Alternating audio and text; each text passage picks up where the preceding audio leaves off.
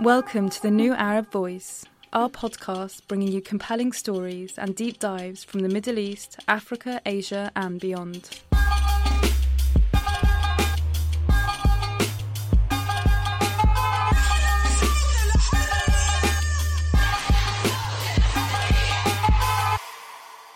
Hello and welcome to the New Arab Voice. It's Friday the 11th of February. My name is Hugo Goodridge and I'll be your host today, coming to you from London.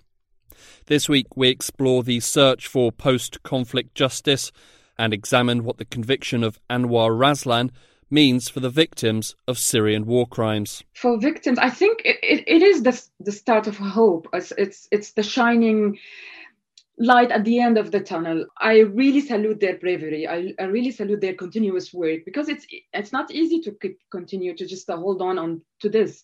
It could be very, very hard. And then with the imminent arrival of Valentine's Day, producer Rosie McCabe delves into the world of the poet Rumi to unearth his lessons on love. He writes about love because it is the most universal thing. In fact, for him, love is the divine glue that holds the universe together. It is love that is creative. But first, a quick look at the biggest headlines from the past week.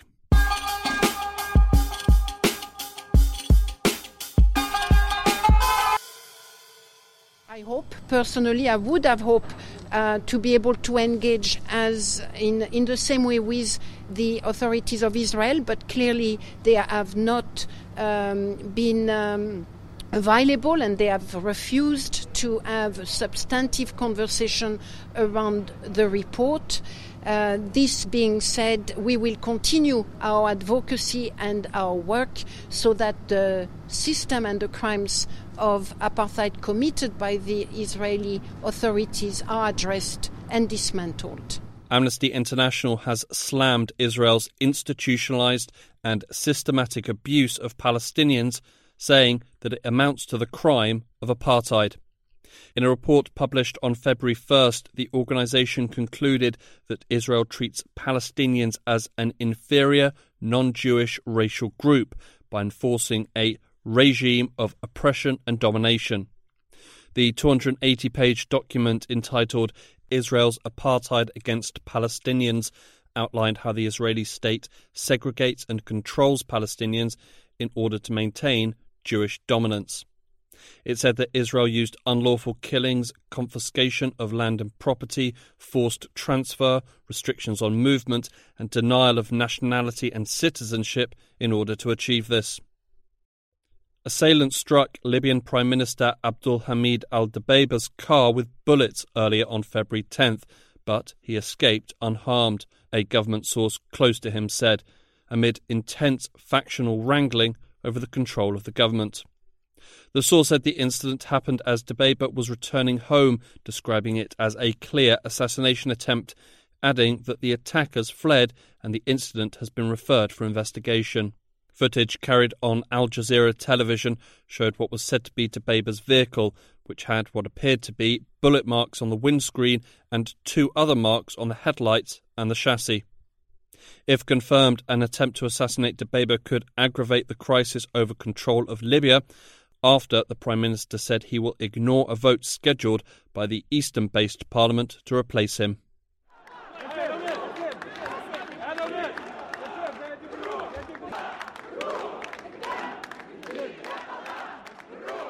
More than 200 judges and lawyers in black robes protested on February 10th outside the main court in the Tunisian capital after President Kais Saied vowed to scrap a key judicial watchdog. Judges have been on strike since Wednesday in the North African country in protest at Saied's weekend move to dissolve the Supreme Judicial Council, or CSM, after a July power grab. At the rally in central Tunis on Thursday, police looked on as protesters chanted, "Restore the CSM," and "The people want an independent judiciary." Some held signs calling Saied's move a violation of rights and freedoms and saying, "There is no democracy without an independent judiciary." A Uyghur athlete representing China at the Winter Games in Beijing has quietly slipped away from the spotlight after finishing 43rd in her cross-country skiathon debut on Saturday. 20-year-old Denaja Yilamuzhang, the competition's only Uyghur athlete, had been put under the spotlight by Chinese authorities, who stand accused of human rights abuses against the Muslim minority group, which Yilamuzhang comes from. Yilamuzhang lit the Olympic flame at the event's opening ceremony, sparking accusations that China was politicising the event. Beijing has faced widespread criticism over its actions in Xinjiang, where up to 1 million Uyghur and other Muslim minorities have been detained.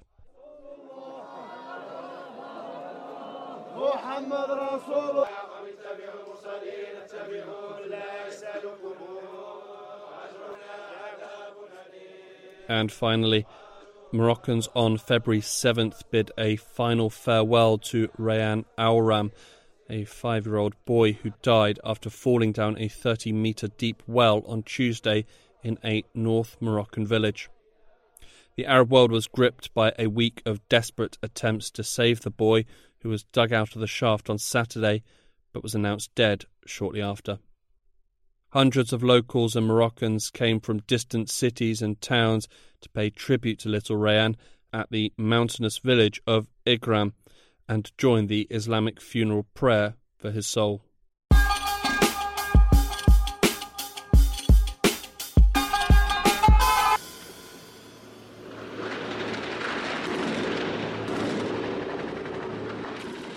Since 2011, the conflict in Syria has wrought untold horrors. It has laid waste to cities, towns and villages, torn families apart, destroyed livelihoods and lives alike. It's a conflict that has been marked not only by the brutality on the battlefield, with the indiscriminate bombing of civilian areas, the use of chemical weapons and the targeting of health facilities, but also in the secret prisons of the Assad regime. Tens of thousands have been arrested, tortured, assaulted, raped, brutalised and murdered by a regime that will stop at nothing to keep the country clenched in a bloody fist. While resistance continues in parts of the country, Syria's President Bashar al-Assad, with support from his Russian and Iranian partners, have retaken much of the country. In the strictest sense, the war may not be over, but any major shifts in the balance of power are, in truth, highly unlikely. Since 2011, a debt has been accrued, a debt of blood and suffering, which must now be paid for with justice. What are the mechanisms currently being used to secure justice? What could be used in the future? And what are the barriers that are blocking victims of the Syrian conflict from securing justice? I think the main challenge would be the lack of an ICC investigation or any other international court, ad hoc tribunal or what have you. That's been a real problem and something which goes back many years when Russia and China blocked referral of the situation in Syria to the ICC back in 2014. This is Christian Benedict, a crisis and tactical campaign manager for Amnesty International. So that's caused a real difficulty for people interested in justice and accountability in Syria, that there isn't this overarching international investigation which has the resources and the capacity and the mandate to track down and to arrest and to basically to hold to account all parties to the conflict in Syria to account. That, I would say, would be the number one challenge. The International Criminal Court, or ICC, was established as a permanent body in 2002, with the intention of trying individuals accused of heinous atrocities, such as war crimes and crimes against humanity. Countries that are signatories to the Rome Statute, the court's foundational treaty, can be subject to the ICC. Syria is not a signatory. This means that for Syria to be taken to the ICC, a resolution must be passed by the UN Security Council, which permanent members Russia and China have consistently blocked. With access to the ICC blocked, victims of Syrian war crimes have had to use alternative paths. Currently, that means implementing a fairly controversial principle known as universal jurisdiction. Universal jurisdiction allows for foreign citizens to be tried in a foreign court for crimes committed in a foreign jurisdiction. It's really actually the only option that those interested in justice for Syrians have at the moment. There's no ICC investigation. There's, of course, no chance of genuine, credible justice inside Syria. So it's really only universal jurisdiction, and we have to make of that what we can in terms of extracting the benefits. And, you know, given enough time, given enough commitment, given enough resources, it can actually lead to some good results. This year, the world saw these good results. On January 13th, Syrian national Anwar Raslan was found guilty by a German court in Koblenz of 4,000 counts of torture and 58 counts of murder, rape and sexual coercion. He committed these crimes during his time as head of the intelligence department of the notorious Branch 251 in Damascus. I was in the underground, and I get out, and it was a sunny morning in London. I got the news when I got out of the underground, and I received the message. Finally, some good luck. Finally, some good news from around Syria. This is Naya Skaff, Syrian journalist and co-host of the podcast Branch 251, which documented and reported on the trial of Anwar Raslan. It was like something to just give you some hope that there is a certain hope. There is always this kind of soothing light at the end of the tunnel. It made me smile, and to see the reaction of people, families for freedom, and people who really lost someone, and to see their reactions. It gives you strength to continue, maybe. You just like to not to just give up on that.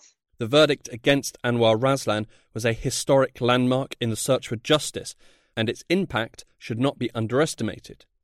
But neither should it be underestimated the vast amount of effort and resources that are required to secure convictions. It's extremely time-consuming, extremely limited in scope, and very resource-intensive for the results you get. But it's all we have at the moment, so we have to make of it what we can and keep on pushing for more resources. At the outset of the conflict in Syria, many Western states came under intense criticism for not stepping in and providing the resources needed to put an end to the Assad regime. These same Western states are coming under fire again for not providing adequate resources to secure justice for Syrian victims. I would say on any objective assessment, every single state is failing. Every single state, including Germany, and Germany are at the head of the game. You know, that's the problem. You know, it goes back to the limitations and the complexity of justice, international justice, and universal jurisdiction in particular, which is complex and controversial. Only enough is being done at a very limited level by states to really genuinely invest in the justice track, whether it's their own war crimes units or whether it's investing in international, regional, or Syrian-led justice initiatives, whether it's evidence collection, storage, analysis, helping file cases, supporting Syrian human rights defenders to do this work, or Syrian survivors to deal with the trauma and care needed to work on the justice track. With the vast litany of crimes that have been committed in Syria and the limited paths for justice, it can be easy to get disheartened. But when faced with such an uphill struggle, those in the fight for justice are taking every opportunity to build on the positives, such as the conviction of Anwar Raslan. For victims, I think it is the start of hope. It's the shining light at the end of the tunnel. I really salute their bravery. I really salute their continuous work, because it's not easy to continue to just hold on to this. It could be very, very hard to go on with their lives. It could mean something good, like just raising the hope level among Syrians, among the family. You know, I wouldn't underestimate what a motivating factor Raslan, not just going on trial was, but getting a life sentence. So, you know, it's testament to those Syrian individuals, those Syrian human rights organizations who have put the hard work in, and to the victims who shared their stories, which has not been easy. And it shows that justice can be done, even on a limited scale. It's early stages yet, but momentum is certainly building on the justice track. And I think Koblenz and the Raslan verdict in particular was testament to that. There were two main reasons why universal jurisdiction could be applied in the case of Anwar Raslan. Firstly, Germany decided that it would implement the legal principle. And secondly, Raslan was in Germany. He defected from the Assad regime in 2012 and was granted asylum in Germany in 2014. He was one of almost 800,000 Syrians who fled to Germany. And with such a large pool of refugees, it was possible to find victims of his crimes, who were also brave enough to testify against the former colonel. You're dealing with a context, a country context, where the scale of atrocities are extreme. They are extreme. The numbers are huge. And the amount of evidence that has been collected, including thanks to Syrian and international partners who have managed to smuggle documentation out of Syria, it's huge. But also, because of the refugee outflow, you've got a lot of people who have information. Now, here, again, it comes to a matter of resources, capacity, and will. So yes, there are good efforts by states and NGOs to reach out to refugees to get information, but the whole process needs more investment to ensure that investigators have the capacity to not just gather the information, but store it in a secure way so it's admissible down the line, to be able to analyze it effectively, and then to be able to use it to build cases and eventually hold perpetrators to account. On top of that, there is also a responsibility, a duty of care to those people who are being interviewed, and in some cases, the interviewers themselves, to ensure that they're kept safe and that their well-being is taken care of, because there's a massive psychological toll which is often unspoken, especially from the Syrian human rights community that often don't talk about the psychological toll this has on them. That's another issue, and it also precludes people from coming forward because they don't want to be re-traumatized. You know, they have information, they would love to see people sent to prison, but it's just too difficult. Universal jurisdiction is a powerful tool, as proven by the recent conviction. Raslan was found guilty, and he will spend the rest of his life in prison. But he was just one part of a machine that has killed hundreds of thousands of people. To prosecute every single member of the Assad regime who has committed war crimes and crimes against humanity would be an impossible task, not least for the fact that those at the top of the regime, Assad and his inner circles, are very unlikely to spend their summer holidays in Germany. So, if not universal jurisdiction, then what? Do they all walk free? Not necessarily. Around the world, diligent efforts are being made to ensure that those who are guilty cannot escape justice. At Guernica, we have actively been working on Syrian-related matters since early on in the peaceful uprising. This is Toby Cadman, a barrister at Guernica 37 and specialist in international criminal law and international human rights. So in the first part of 2011, we first got involved. At that stage, it was more looking at how to document, how to get evidence out of Syria, how to build cases along with Syrian actors, Syrian lawyers, Syrian NGOs, and then how we could identify jurisdiction. Prior to the Raslan trial, Guernica 37 brought one of the first universal jurisdiction cases for Syrian war crimes in 2017 in Spain. In this instance, a Spanish Syrian national identified the body of her murdered brother among the vast cache of photos that were smuggled out of Syria. These photos, known as the Caesar files, show in graphic detail the brutality and torture that men and women, young and old, were subjected to inside Syrian prisons. In total, the photos documented the bodies of 11,000 different people murdered by the regime. And they only account for the bodies photographed at one military hospital in Damascus. The true toll, taking into account the other major cities in Syria, remains unknown. And so we filed a case in Spain at the Central Criminal Court in Madrid, which was initially opened by the investigative magistrate, but subsequently the case did not proceed on the basis that the Spanish Prosecutor General opposed jurisdiction in this case. but it was purely on a legal technical matter as to whether the sibling could bring a claim against a victim on behalf of a victim when that victim was not a Spanish national. So that was one of the first challenges that we identified, was being able to establish jurisdiction in a national court in the absence of international jurisdiction.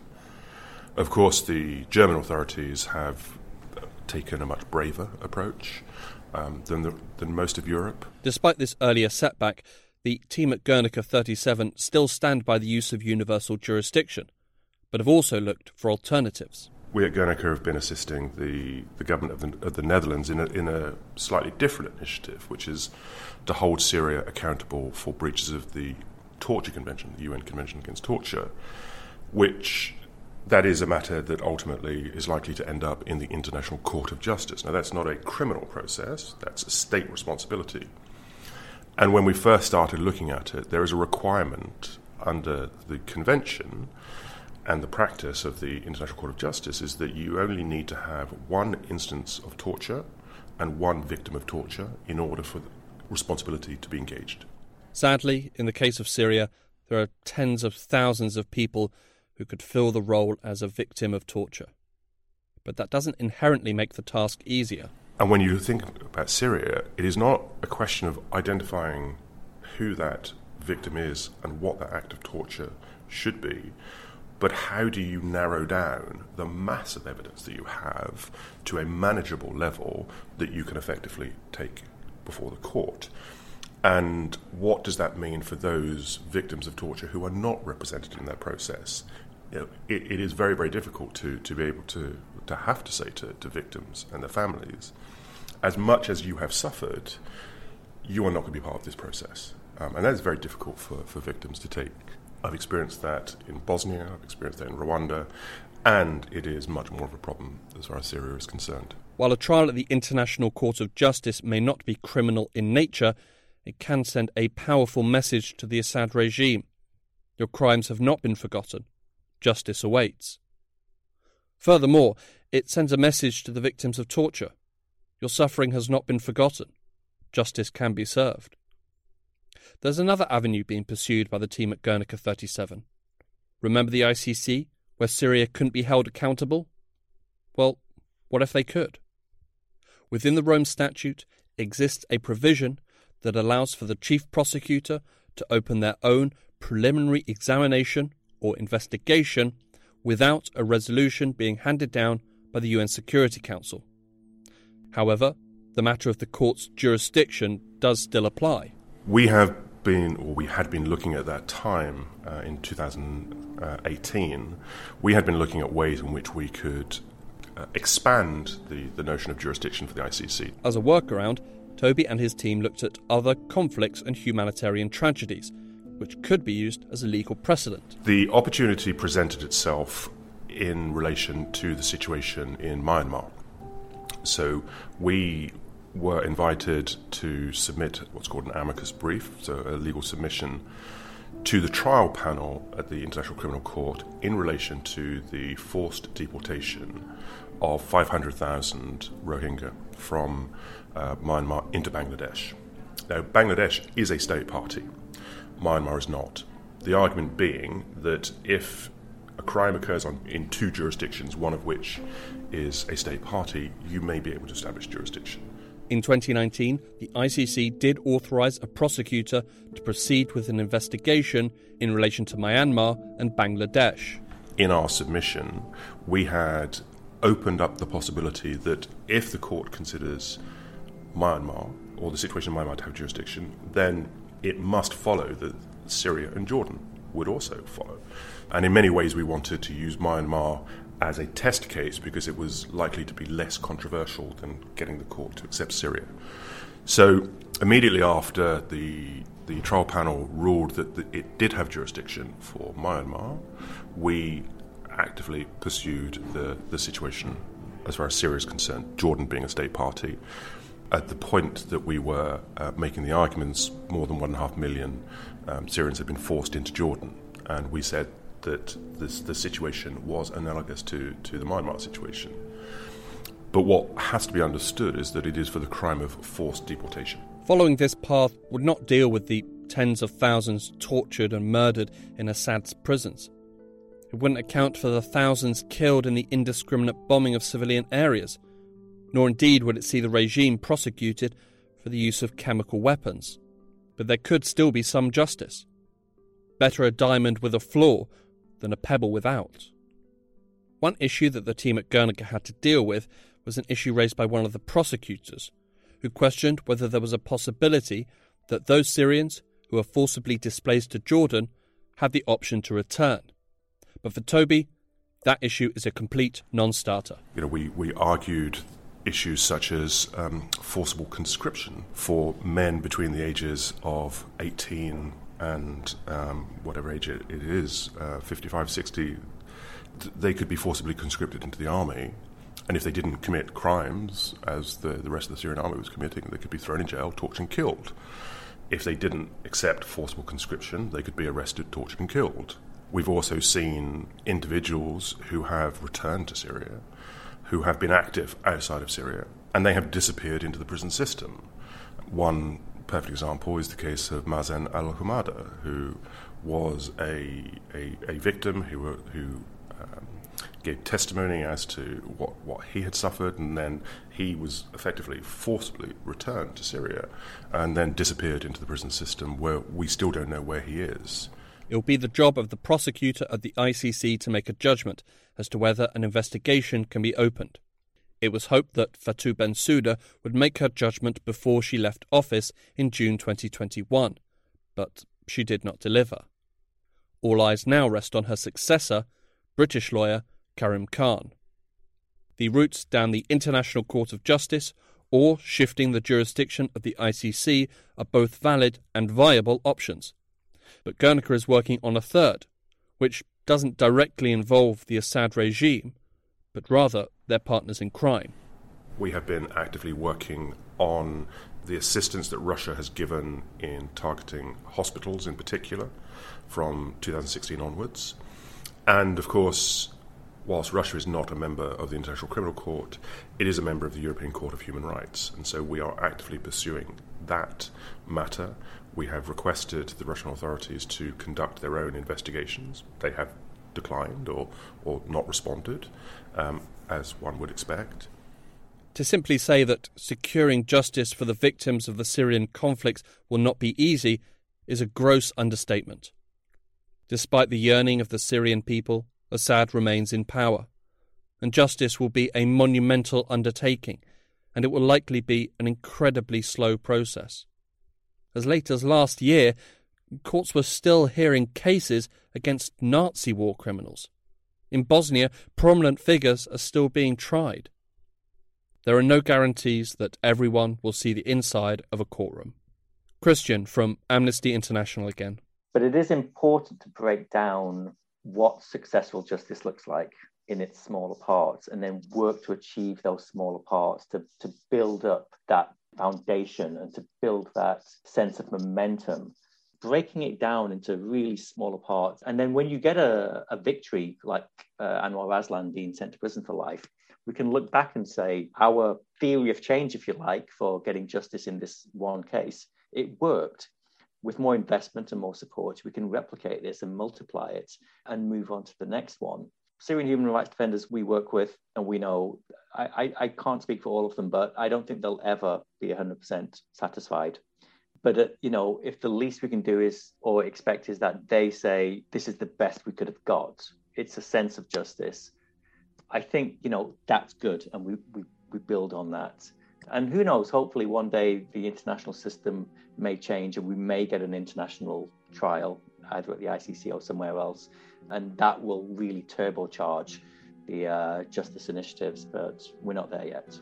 And Syrian journalist Naya from the podcast Branch 251 with the message she hopes the Raslan sentencing sends. I think just watch out for what you're doing, because there's always a judgment day, let me say, or just like an end game for what you're doing. Hopefully sooner than later. Just like watch out, because you will be held responsible somehow. It's difficult sometimes to see how Assad will be brought to justice, but We always think about this hope in our horizon that would happen sometime. Justice needs memory. It needs the memories of victims to tell their stories and accuse and condemn those who are guilty of monstrous atrocities. The act of investigation and the pursuit of justice must also be remembered. It must be remembered so that the next person, prison guard, soldier, militia leader, or president who considers repeating the same barbarity knows that the world will not turn away and will not allow a debt to go unpaid.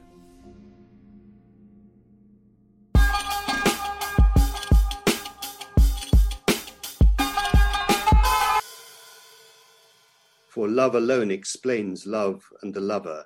The sun alone is proof of all things solar. If you need proof, do not avert your face. Although the shadow gives a hint of it, the sun bestows the light of life at all times. The mystic poet Rumi, who lived hundreds of years ago, continues to touch modern hearts with his beautiful, aching words about love, relationships, the divine, and the universe. In honour of this sentimental time of year, Valentine's Day, I've delved into the life and works of this 13th century Sufi philosopher, an icon in both the East and the West. His full name is Maulana Khordavanda Jalaluddin Muhammad ibn Hussein al-Balkhi al-Rumi. This is Alan Williams, a professor and Rumi expert who has spent years translating his work. His name actually is problematic. In this sense that it's a toponym, it's a place name, it's where he came from, or rather not where he came from, which is part of the problem. Rumi actually means the Byzantine or the Westerner. Rum is the name for the Sultanate of Rum, a Seljuk Sultanate in what is now known as Turkey. Rumi was born in eastern Afghanistan in 1207 near the borders with Tajikistan. But he spent a lot of his life, until his death in 1273, in Turkey. So, a number of countries try to claim him as their national poet. This includes Afghanistan, Iran, because he wrote in Persian, Turkey, Tajikistan, and now also, to some extent, the West. Because he's really known to us through this enormous body of poetry that he wrote. He also wrote some short prose works, but it's these two large canons. One is the Divan, that is a collection of poems, of ghazals, or lyric poems, and qasaid, or qasidas, and rubaiyat, or short verses. So his other major work is the work he wrote before he died, the sort of decade before he died, in his 50s and 60s, which is called the Masnavi. And Masnavi, or Mathnawi in Arabic, Mathnavi just means couplets. It's as simple as that.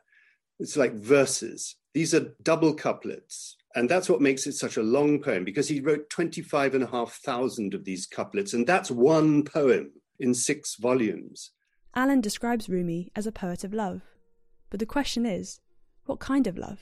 He writes about love because it is the most universal thing. In fact, for him, love is the divine glue that holds the universe together.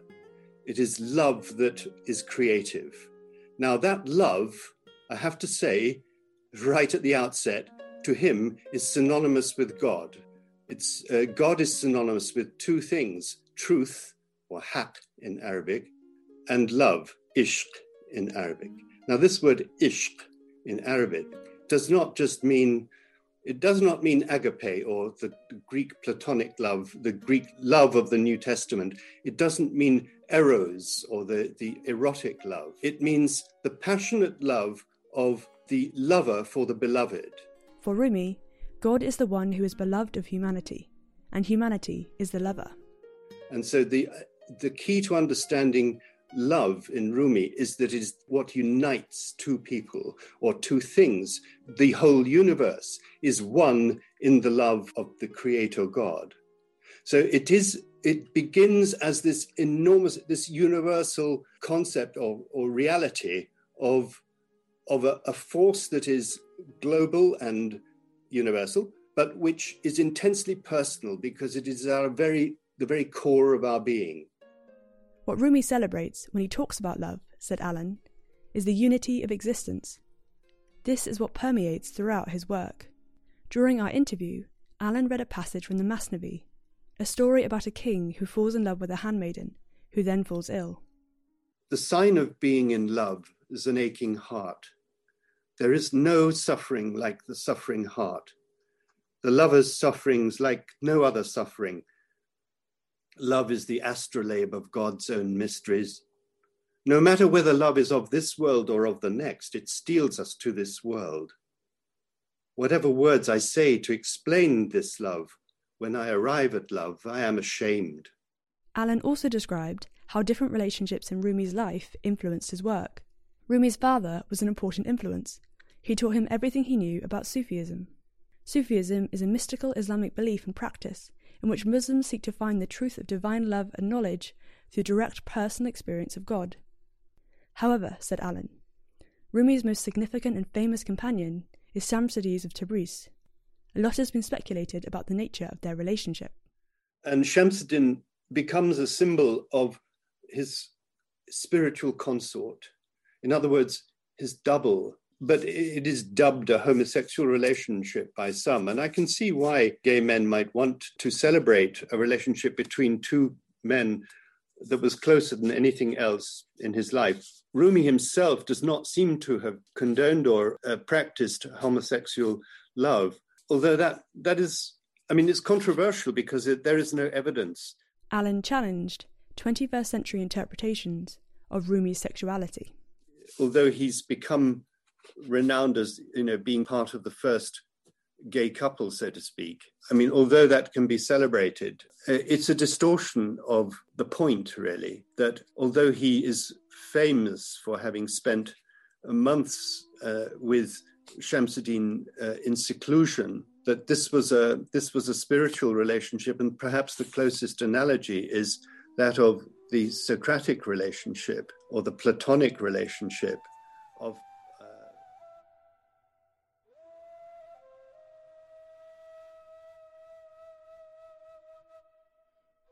Delving into the world of Rumi, I also spoke to Iranian-American Melody Moisey.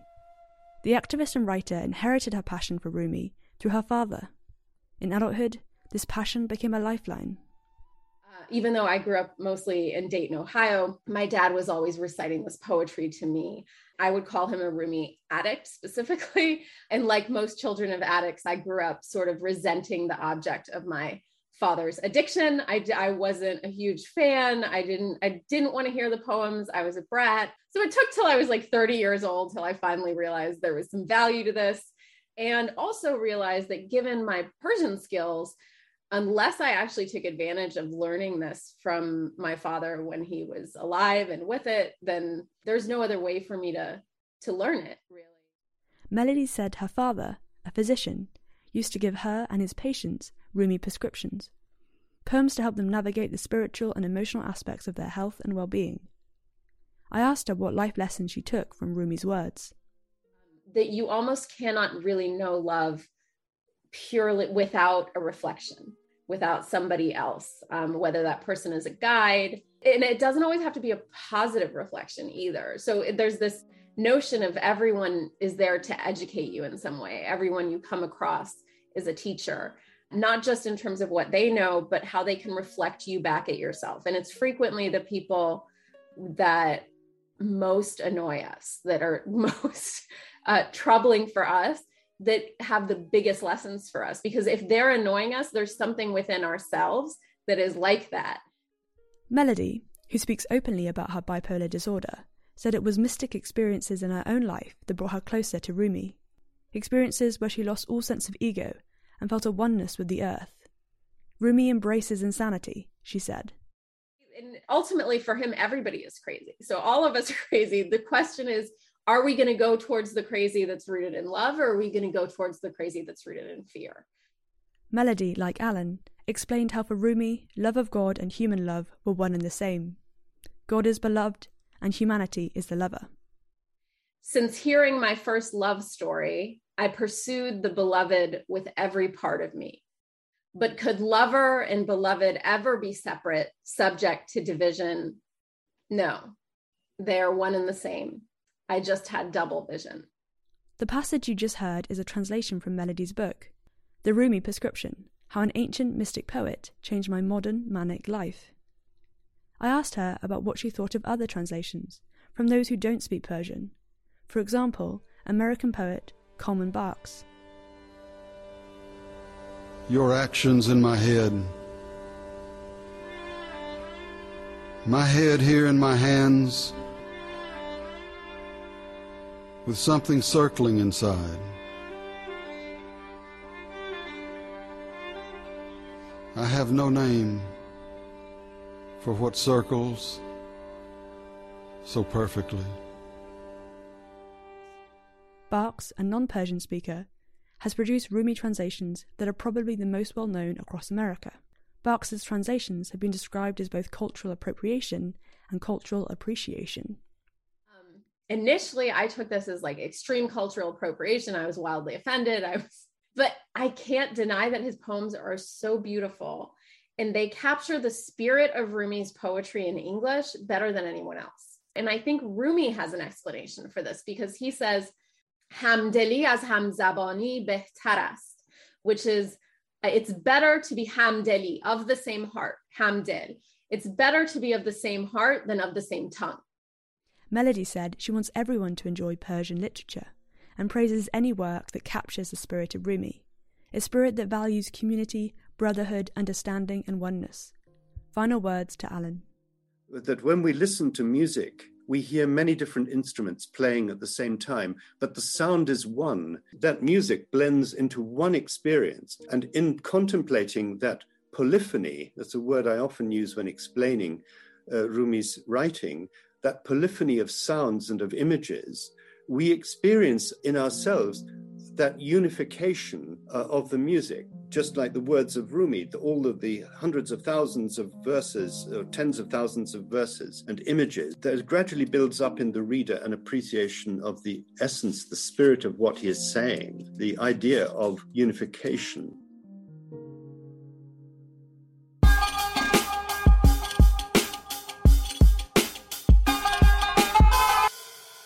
That's all for this week. Thank you for listening to The New Arab Voice. This episode was produced and written by me, Hugo Goodridge, and Rosie McCabe, with additional help from Safa Amma. Our theme music was by Omar El Fil. The New Arab Voice will be back in 2 weeks' time. Until then, you can find all our previous episodes on all major podcast platforms. You can also check out our Instagram page and Twitter account, both at The New Arab Voice, for additional content. You can subscribe to the podcast so you never miss an episode, and you can also rate and review, which helps us spread the word. Don't forget to follow The New Arab on Facebook, Twitter and Instagram for all the latest news from the region.